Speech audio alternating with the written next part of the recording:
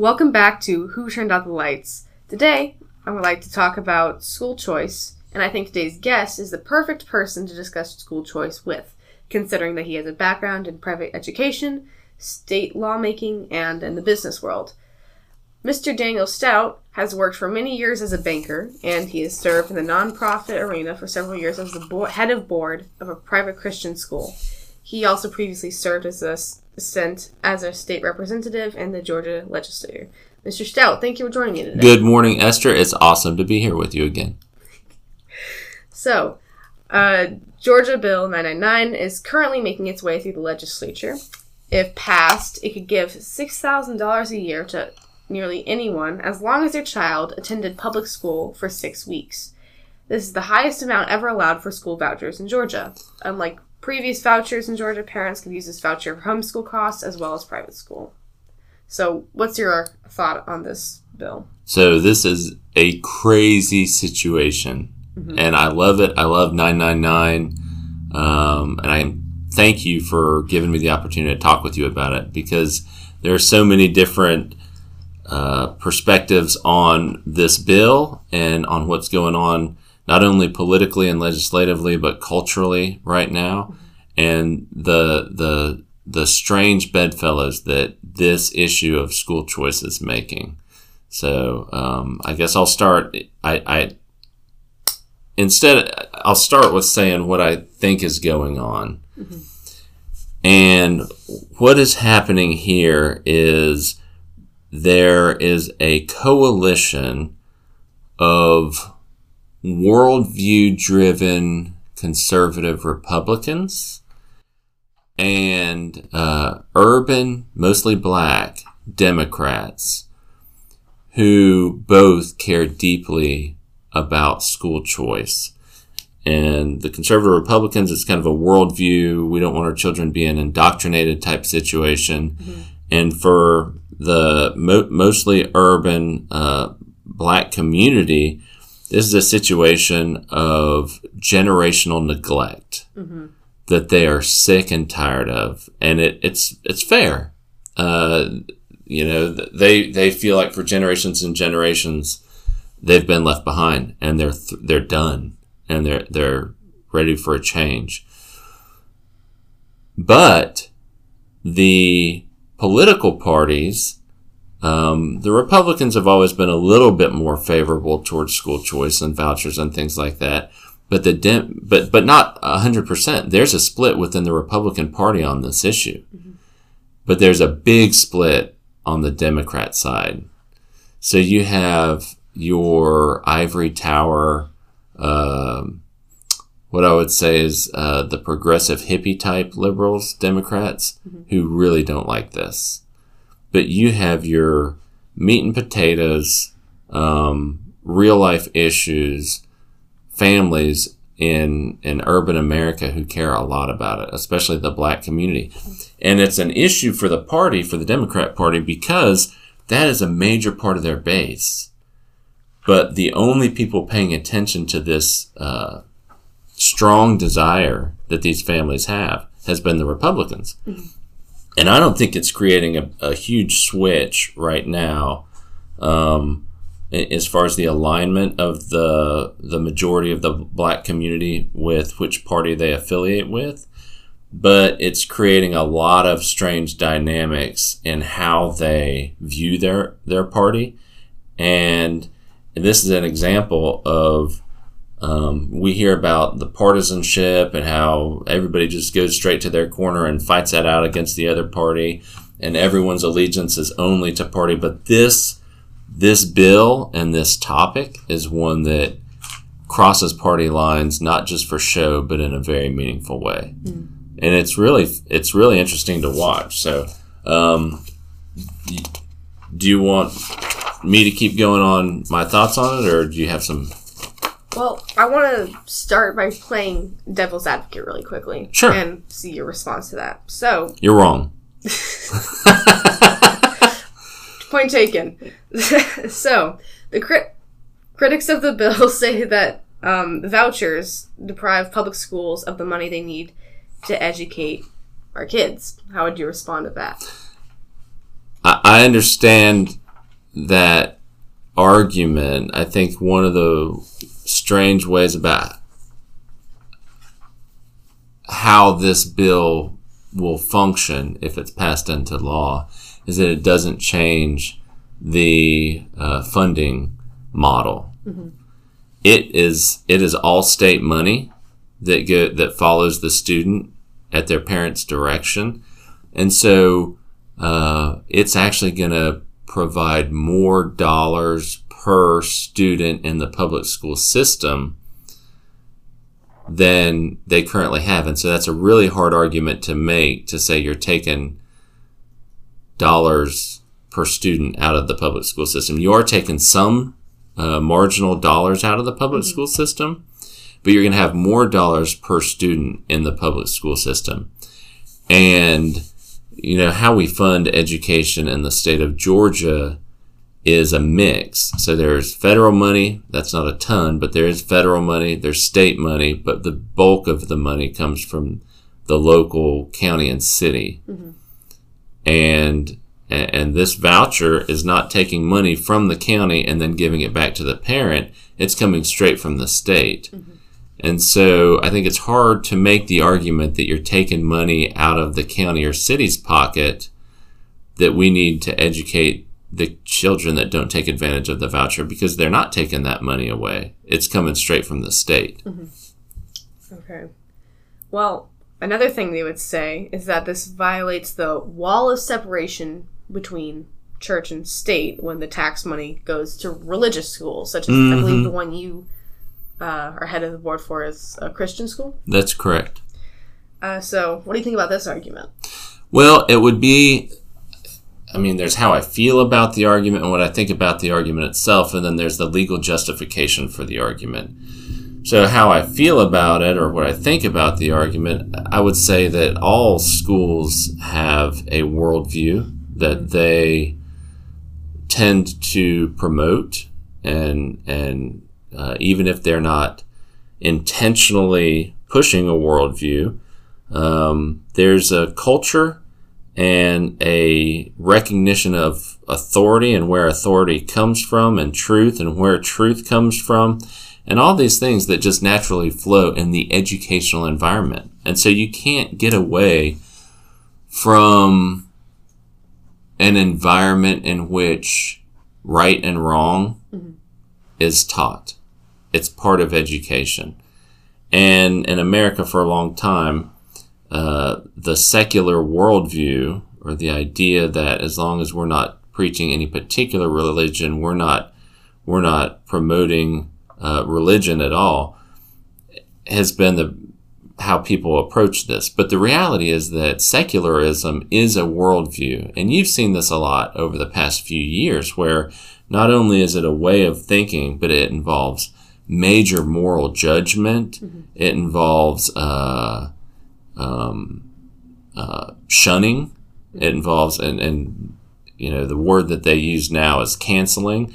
But that is an exercise in moral judgment against somebody who has broken the moral rules that we've all agreed upon in this system of thought. And it is a religious exercise. And I think that secularism is way more of a religion than most people think. That's my personal thought. Mm. But from a legal perspective, this law becomes viable because of a Supreme Court decision that was out of Montana, I think, 2 years ago, in which the state of Montana was trying to say these public funds can only go to non-sectarian or non-religious schools. Do you know about that Supreme Court decision? No. Okay. And what happened is there was a law on the books called a separation of church and state law or something like that in Montana.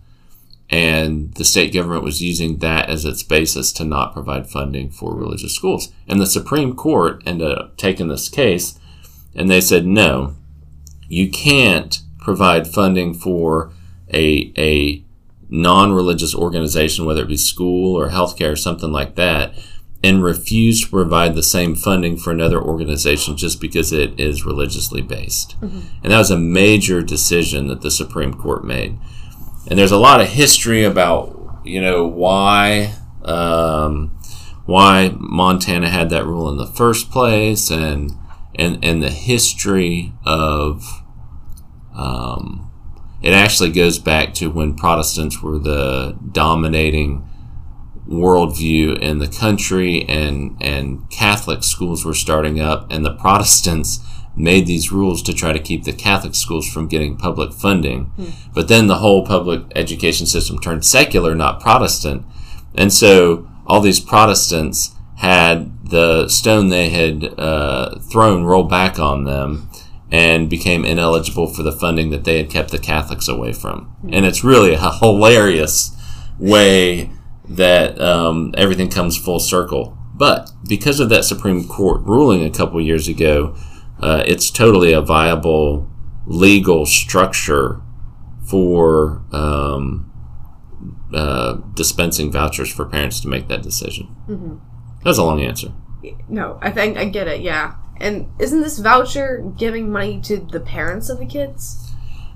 And not directly to the schools? It follows the child, but the child can't make a legal decision yet. And so the parents will make the legal decision, but the money follows the child. But that is correct. It goes through the parents and not directly to the school. Mm-hmm. And that's the free market. And some people are afraid of the free market, especially monopolies are afraid of the free market.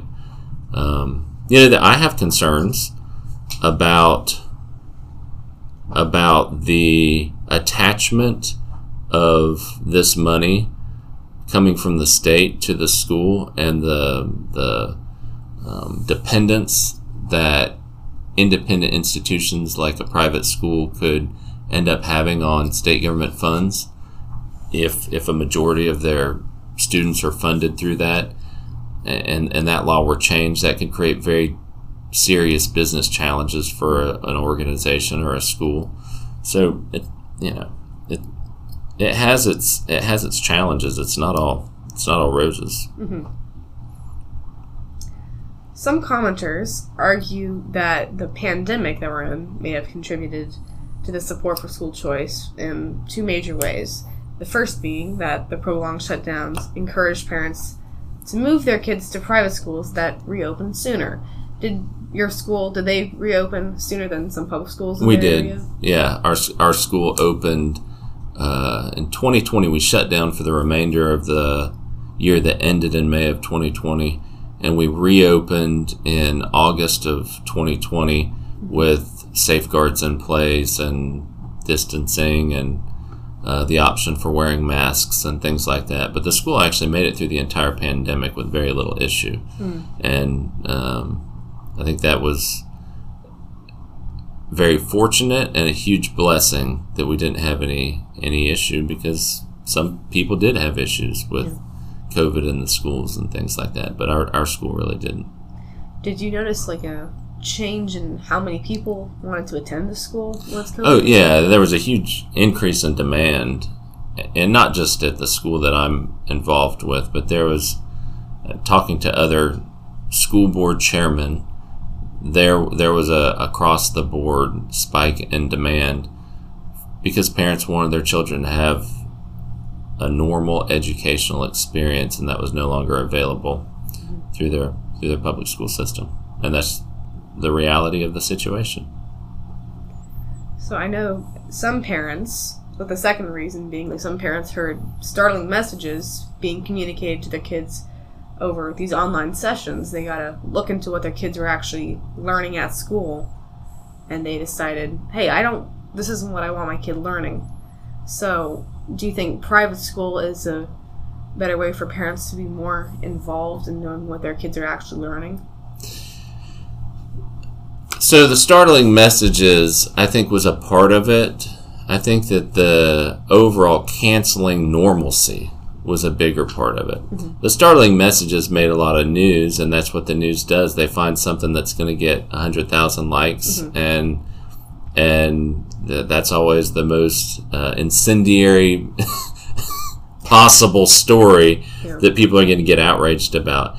And that did have an effect. I think that did have somewhat of a change in some of the psychology of parents. And you saw that in some of these states, like Virginia, had a governor lose re-election, or I don't know if he was a sitting governor or if he was a former governor who was trying to get elected again, but he lost because of that issue. And it was because in a debate, he told the parents of his state, and this is a brilliant political move, he told the parents of his state, you need to leave the educational choices for your children up to the experts.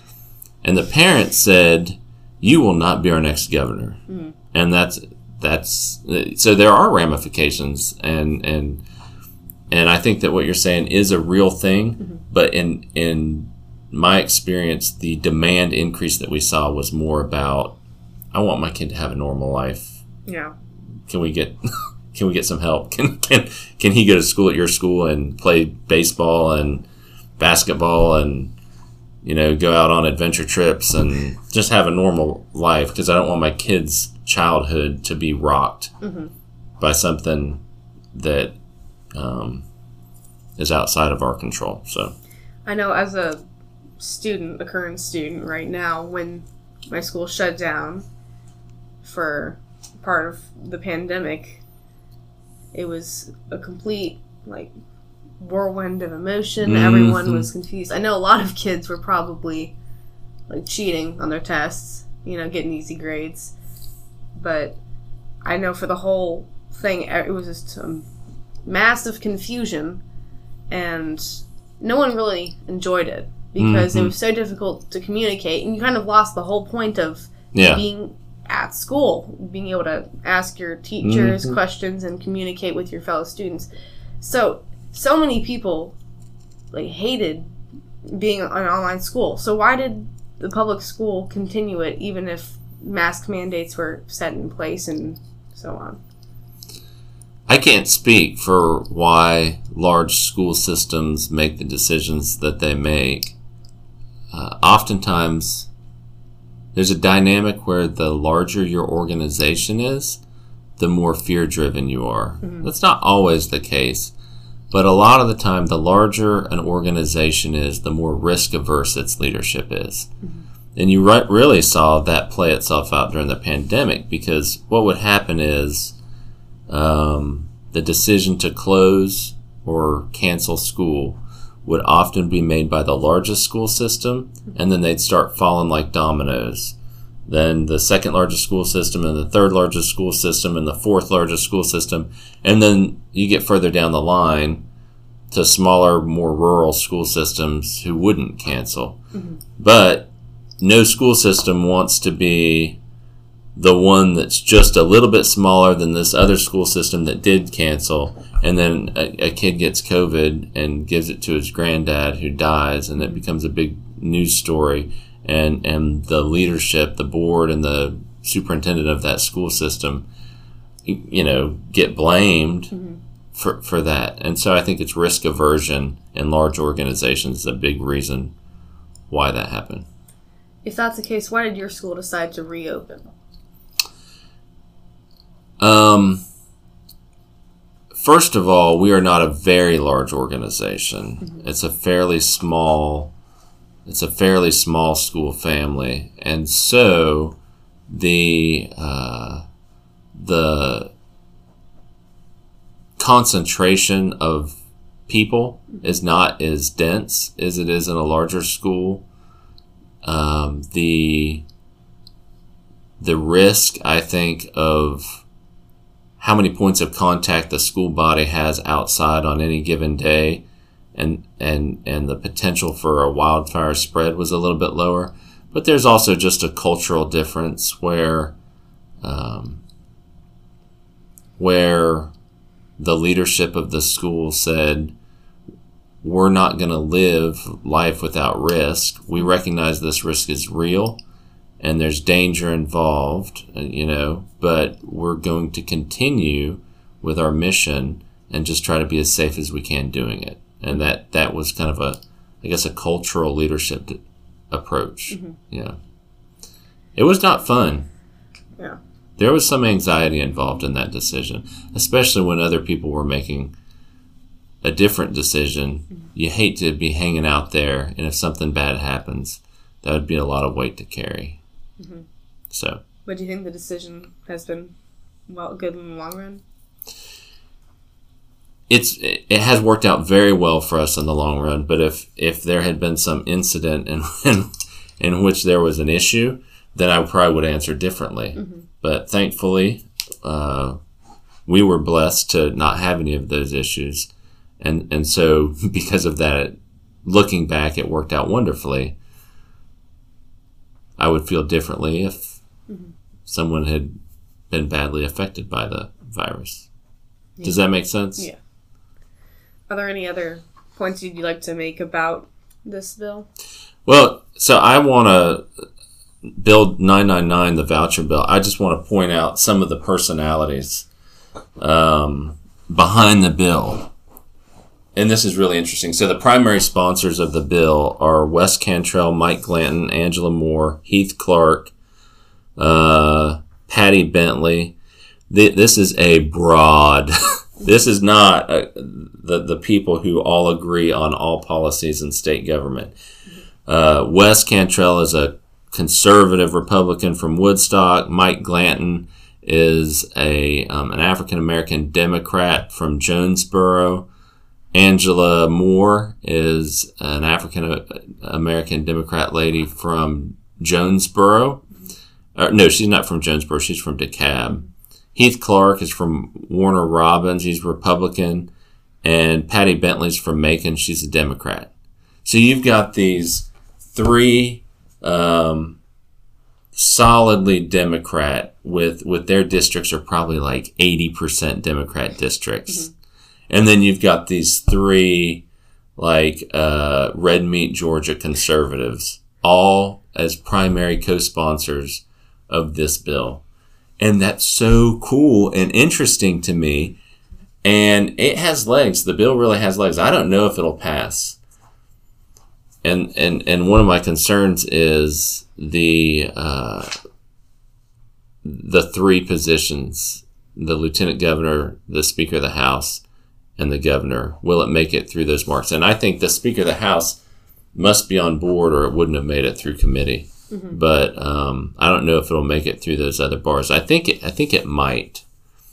And I think it's a beautiful picture. And this doesn't make news stories because people don't care about good things. They want to read about the house fire. Oh, yeah. But this bill is a beautiful picture of cooperation among people who have really different politics and really different ideas in a lot of areas about state government and even about education.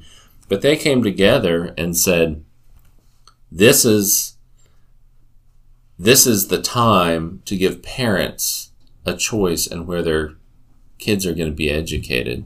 And we all agree on that, so we're going to work together on that and push this forward and make it happen. And I think it's really great. What will be interesting going forward is the political dynamic for the Democratic Party especially. So you've got a bunch of small in-town districts in which it's heavily Democratic districts in which the voters and the families that live in those districts are going to be pro House Bill 999. They're going to want the vouchers. But the representatives are going to hear those voices, but the amount of pressure that will come from the party leadership itself and from the interests that fund and support the party that's going to be some overwhelming pressure. Mm-hmm. And so right now, as this bill is working its way through, I guarantee you that there are very difficult conversations being had with those state reps and those Democratic districts that are trying to figure out if they're going to stick with their people or if they're going to stick with their party. And some of them will stick with their party, and that doesn't mean that district will flip red, because it won't flip red, but it will mean that I think you're going to see some turnover in it'll still be a Democrat rep, but you'll see some turnover in representatives in some of these areas where the rep went with the party instead of the people. Mm-hmm. They'll get primaried by just some other person who says, they didn't listen to us, I'll run and I'll listen to the people. And the issue is big enough of an issue that it's going to have that kind of effect. And I don't know exactly where that will go. But what is today? February 19th. February 19th. You can put it down. I'll bet you $20. There will be reps who vote with the party against the wishes of their people on the Democratic side. Mm-hmm. They'll get primaried and they'll be done. Yeah, which I hate for them. I'm not having joy at the difficulty of their decision or anything like that. But it's creating that kind of dynamic, especially in that party, and it's happening a little on the Republican side too. Mm-hmm. Like there are what I would call old school Republicans who don't want to upset the apple cart in the educational system. They just want to reform the existing system over time. Mm-hmm. And they are very hesitant to student scholarship organization type bills. They're very resistant to voucher type bills because the concern is that if you do this, it could be a free-for-all. Yeah. I think the budget office for the state of Georgia ran some projections for how much it might cost the state. And they said in the first year, you might have 0.5% of students take advantage. In the second year, you might have another 0.5%. They've played it out 5 years, imagining that at the end of 5 years, 2.5% of students are using vouchers. Mm. It ain't going to work that way. If they pass this bill, it's not going to be 2.5% of students in the state of Georgia using vouchers. Mm-hmm. It's going to be a lot more than that. Mm. And it's going to be a lot of students using vouchers in the inner city, getting a better education, never wanting to go back, and it's going to shake the foundations of the educational system and of politics in the state of Georgia. It's a big deal. So this is a pretty monumentous bill. It is huge. Mm-hmm. It's shaken a lot of things up, but I think in a good way. Yeah. I would not want to be in the position to make this decision right now. There are some difficult parts of the decision that have to be considered. And I guess one of them is that I think the numbers I saw were that if 2.5% of the students in the state of Georgia utilize the voucher program, it would cost the state $250 million. I think what's going to end up happening if it passes, and not immediately, but over the next 4 to 8 years, is it's going to be more like 10% and costing the state closer to $1 billion. And what's going to happen then is the state's going to say, there's a lot of money, and we're still sending money for these counties who are now overfunded for a lower number of students. And so there's going to be a whole nother conversation about how to rectify that imbalance. Mm-hmm. Yeah. If it passes, I think that's what's in the future. It's not going to be 0.5% of students using this. Mm. But in general, you think the best move would be to pass this bill? I think that this bill, all in all, is a good bill. I mean, I'm a free market guy. Mm-hmm. I am a freedom and liberty guy. And so there's something a little bit weird about the state saying, everybody give us your money. Now let us give you back your money. Why not just let us have our money in the first place? Why do you have to take it from us and then give it back to us? And there's a little bit of that. But there's also, Georgia, in its constitution, provides that every student, every child in the state of Georgia will be provided an education free of cost. That is in the Constitution of Georgia. Now, I didn't write that Constitution. That Constitution was adopted in 82. Mm-hmm. But it's in our Constitution, and we are a people of law, and that is the highest law in our state that we live under. And so it is appropriate for legislators who are sworn to follow that Constitution to adopt and provide for that provision. It's Article 8 of the Georgia Constitution. to make sure that children are getting an education, that it's provided. I think this is a step to take that government commitment and introduce free market dynamics to the commitment that's enshrined in the Constitution of the state of Georgia. All right. Well, thank you so much for your time today. I think this is a good place to stop. I really appreciate your I could go on insight. for hours with you, Esther. This has been really fun. I appreciate you having me on. Thank you.